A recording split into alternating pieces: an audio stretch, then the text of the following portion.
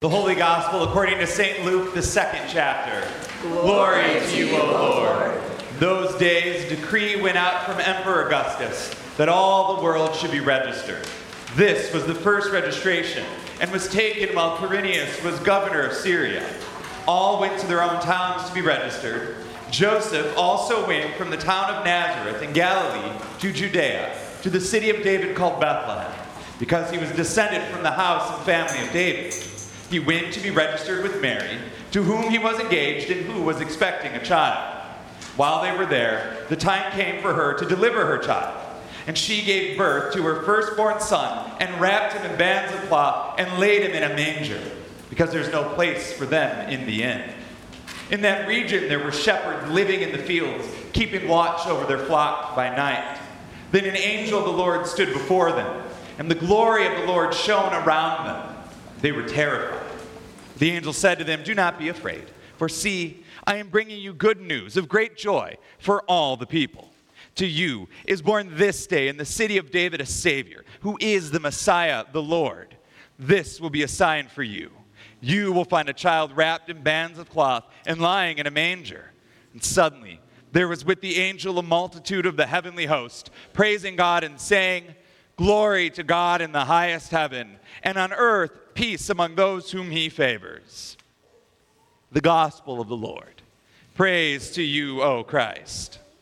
Grace and hope, peace and joy and love be to you from God our Creator and our Lord and Savior, born unto us, Jesus Christ. Amen. In those days, decree went out from Emperor Augustus that there was to be everyone registered. My favorite part of the Nativity, bureaucracy. I love it. I love me a good census, right? Every time I hear this story, I realize there's parts of it that seem to get lost in the sort of sentimental attachments that we have to it. We come with these expectations. We know the ins and outs of the story. We know what our expectations are, that at the end of it all, we're going to sing Silent Night and welcome the birth of the child, that we miss the weirdness of this story. We miss how jarring some of these elements really are, how people are dislocated. I think about this couple who has to travel while she's pregnant to go so they can be properly counted in the city from which Joseph draws his lineage, that of David.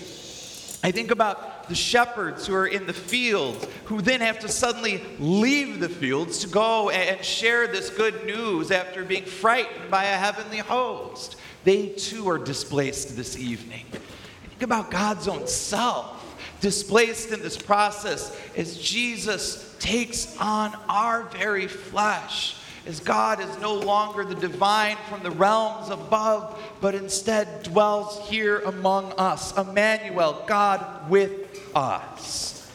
As I previously mentioned, this whole story, our gospel this evening, starts with a census that leads us into a road trip.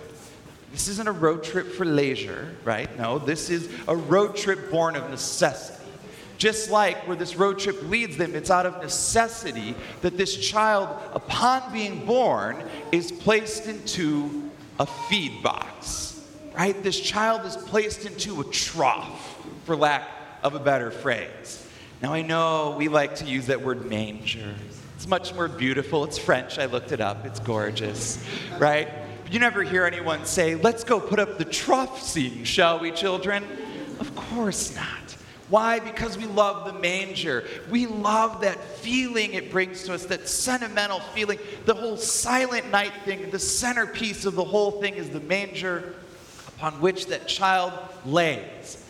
But as someone who shared a household with a newborn child, I'll tell you this, there ain't no such thing as a silent night with one of them in your house. But again, another sermon for another time. But as I sit here and as I think about this, as I think about all of this, I realize that a trough is no place for a baby, let alone a baby who we claim to be the Messiah. And yet, that is what we find. And that's so true in life. Quite often, we find ourselves in places we don't expect. Maybe that's you tonight. Maybe grandma dragged you here. Don't tell me it hurts my feelings. I don't care. What matters is I got you for the next 40 minutes, right? This is what happens. And I've never felt more out of place than in my first celebration of Christmas Eve and my first call in a barn just outside of Wilmington, Illinois, population 5,700 people. Now, as a city kid, I'll admit, I didn't have a lot of experience with barns growing up. It wasn't a thing we did. The closest I came was that little exhibit at the Lincoln Park Zoo, which I loved, by the way. Let's go to the zoo to see the chickens and cows, my friends. And that, you see, was the limit. So when I arrived at this call, in June, mind you, all people wanted to tell me about was, you gotta see it, Christmas Eve barn service. That is what we do at Grace Lutheran Church.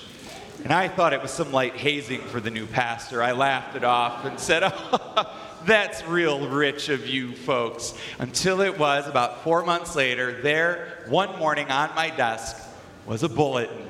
And staring back at me were the words, Christmas Eve barn service. Oh, they were real. That's a thing. At which point, my secretary at the time looked at me and goes, well, do you have any questions? And I said, yeah, I got about 1 million of them, but I don't think you have the time to answer them. So what I did is I read through the service, and in my mind, I could put it all together, right? I started to piece it together, and I could picture this like wedding venue, right? With warm lighting and warmth and stuff. And then I pulled up, and I realized I was a bit off, right? I was directed by the owner of the farm to park across the road in what was a cornfield most of the year, as I trudged across trying not to get hit by cars coming down the highway. And as I walk up to the barn, I took it all in, and I thought, okay, we can make this work. And then I stepped into the barn, and it was not what I expected. I looked for seating, and all I could see were hay bales. And then I looked for an altar, and that was quickly realized that was the 2 hay bales stacked on top of each other, because that's how you make an altar in a barn, I found. Then there was the slats, had about inch gaps in them. So there I was thinking I'd be plenty warm. Well, guess what? I was wrong. That wind tore through everybody in that little barn as we huddled closely together for warmth. But I gotta say, my favorite part of the experience, you ain't lived, Vicar Katie, until you preach with a 3-day-old baby lamb and mama 5 feet away from you in the stall next to you. I couldn't tell if they were heckling me or what was going on, but it was a little discomforting to say the least. And then to top it all off, finally got through the sermon. I thought I made it, and I'm standing there at my hay bale altar presiding over Holy Communion, the center point of the service, right? The moment where we connect ourselves to that feed box, Jesus who feeds the world. He's here when the barn cat comes out of nowhere and tries to wrestle the Jesus I just made with magic hands moments earlier, and I'm allergic to cats. We had a problem, right? In that moment, I realized a couple things. A, I was out of my element. B, a barn is no place for a newborn child. C, I had never been closer to that child than I was in that moment, in that place, a place I least expected to ever find myself personally, professionally, or even pastorally. But yet, that's what happened, right? It was the sights and the sounds, and dare I say, the smells that revealed to me a new perspective on this very familiar story. And maybe that's what we need tonight.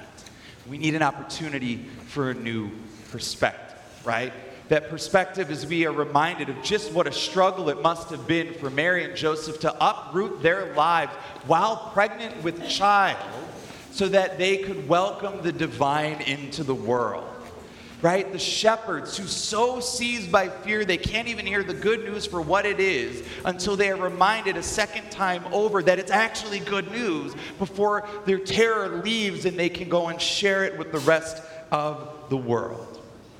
See, sometimes a story can be so familiar that we become immune to just all of those wonderful and messy details. But today is about God showing up in the messy details of our lives, of this world, promising us a new way. A way of peace and hope and love and joy as God dwells with us, dislocating us from what was and inviting us to what is and what can be.